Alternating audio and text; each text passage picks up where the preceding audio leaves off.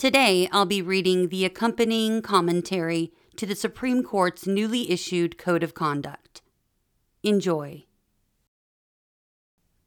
This Code of Conduct is substantially derived from the Code of Conduct for U.S. judges, but adapted to the unique institutional setting of the Supreme Court. In certain instances, the foregoing canons provide fairly specific guidance. A justice, for example, should not testify voluntarily as a character witness. Canon 2b.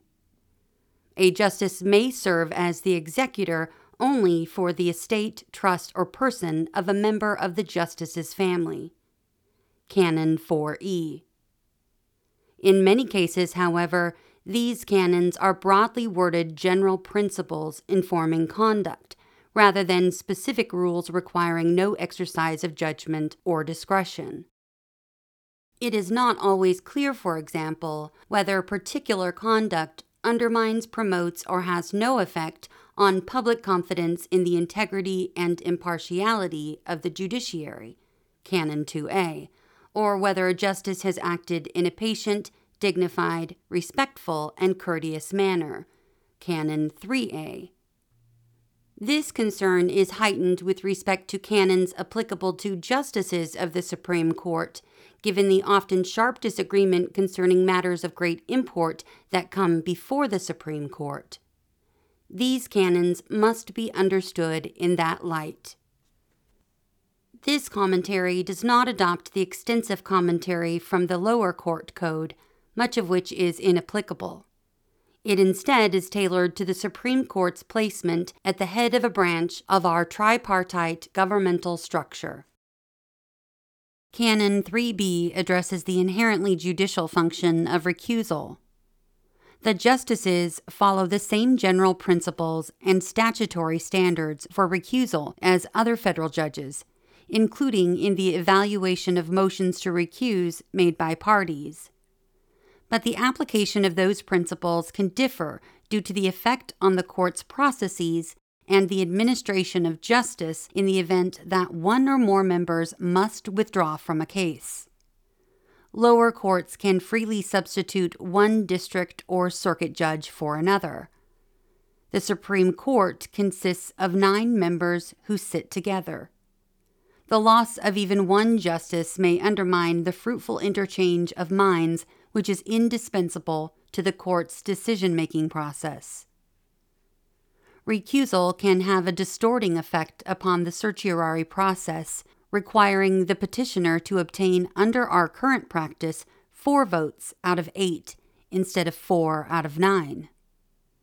When hearing a case on the merits, the loss of one justice is effectively the same as casting a vote against the petitioner.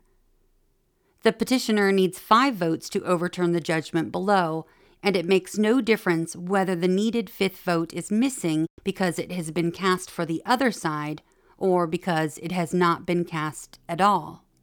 And the absence of one justice risks the affirmance of a lower court decision by an evenly divided court, potentially preventing the court from providing a uniform national rule of decision on an important issue. In short, much can be lost when even one justice does not participate in a particular case. This canon's recusal provisions thus differ from those in the lower court code in that they restate the justice's 1993 statement of recusal policy, recognize the duty to sit, and that the time-honored rule of necessity may override the rule of disqualification, and omit the remittal procedure of lower court code Canon 3d. Canon 3b 2d retains language from the lower court code relating to known interests of third-degree relatives that might be substantially affected by the outcome of a proceeding. Because of the broad scope of the cases that come before the Supreme Court and the nationwide impact of its decisions, this provision should be construed narrowly. For example, a justice who has school-age nieces and nephews need not recuse from a case involving student loans, even though the disposition of that case could substantially affect the terms on which the justice's relatives would finance their higher education. The canon's recusal provisions depend on the justice's knowledge of certain relationships or interests. The court receives approximately 5,000 to 6,000 petitions for writs of certiorari each year. Roughly 97% of this number may be and are denied at a preliminary stage without joint discussion among the justices, as lacking any reasonable prospect of certiorari review. Recusal issues must be considered in light of this reality. In view of the canon's knowledge requirement and the large volume of cases docketed, the justices rely on the disclosure statements required under the court's rules in identifying interested parties that may present grounds for recusal. Individual justices, rather than the court, decide recusal issues. Recusals are noted in the court's decisions both at the certiorari and merit stages.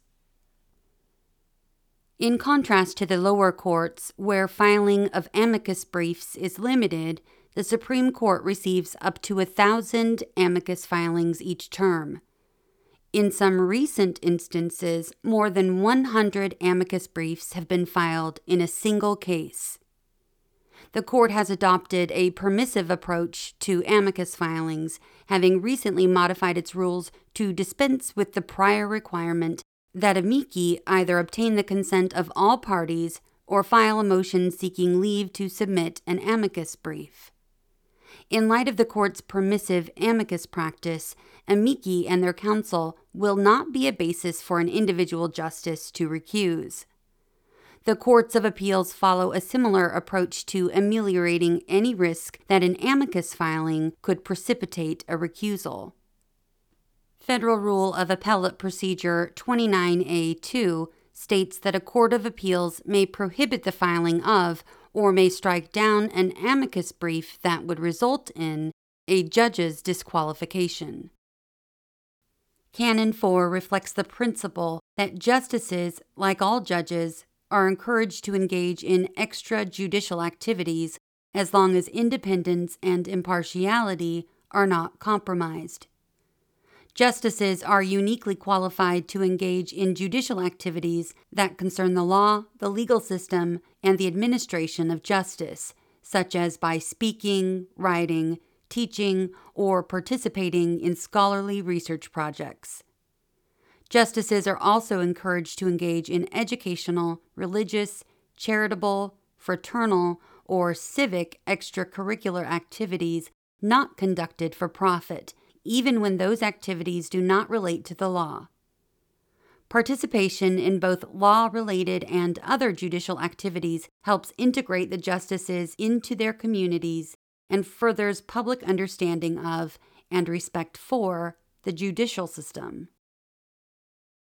Canon 4G clarifies that a justice should not to any substantial degree use judicial chambers, resources, or staff to engage in activities that do not materially support official functions or other activities permitted under these canons.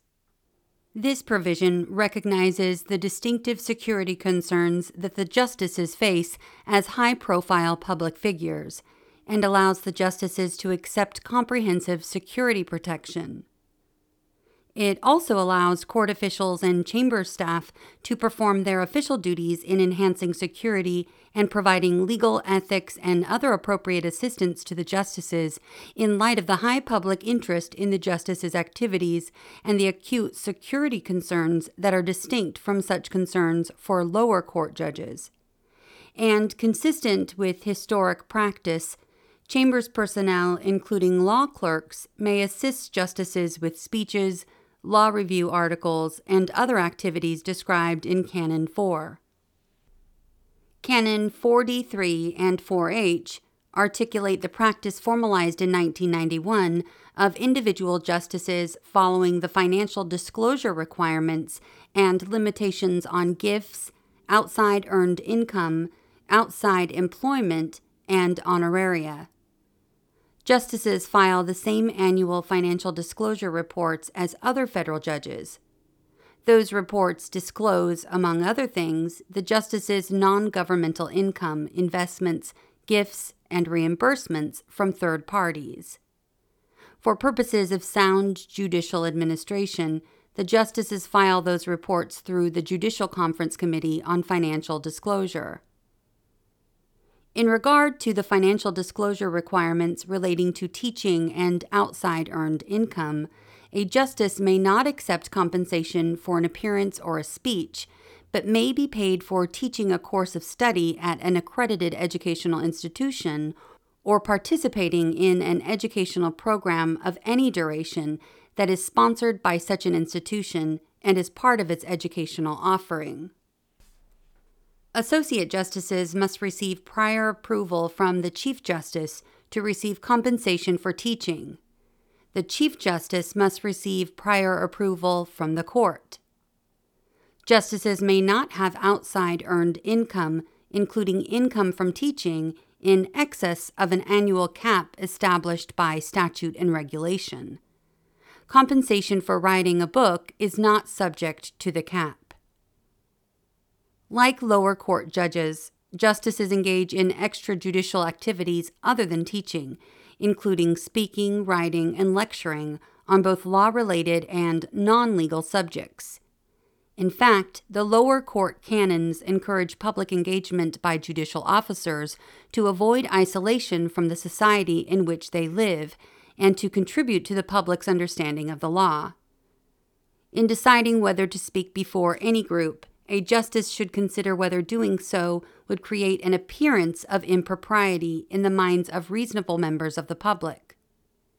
In addition to this code of conduct, the justices also comply with the Constitution of the United States, current laws relating to judicial ethics including but not limited to 28 U.S.C. Sections 455, 2109, the Ethics in Government Act, 5 U.S.C. Sections 13101 through 13111, and 13141 through 13145, the Foreign Gifts and Decorations Act, 5 U.S.C. Section 7342, and the Stop Trading on Congressional Knowledge Act of 2012, and current Judicial Conference regulations on gifts, foreign gifts and decorations, outside earned income, honoraria and employment, and financial disclosure.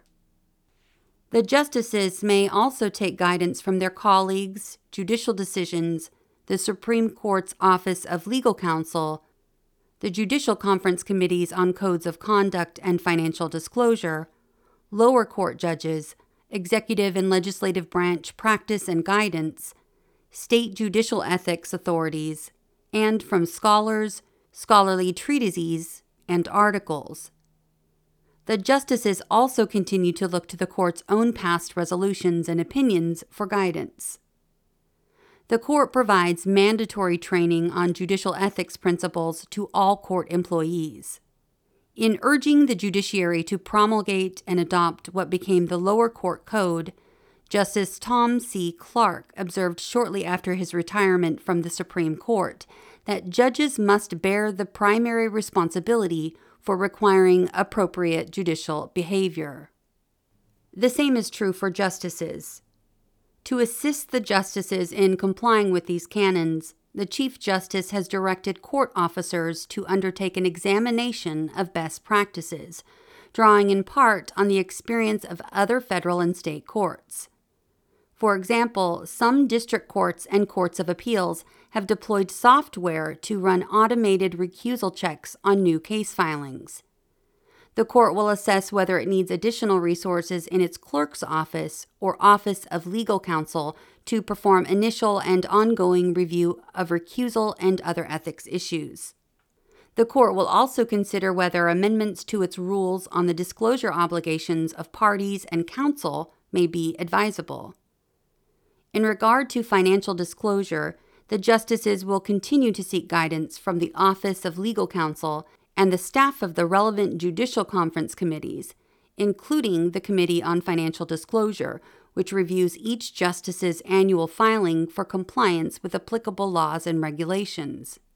The Office of Legal Counsel will maintain specific guidance tailored to recurring ethics and financial disclosure issues and will continue to provide annual training on those issues to justices, chambers staff, and other court personnel.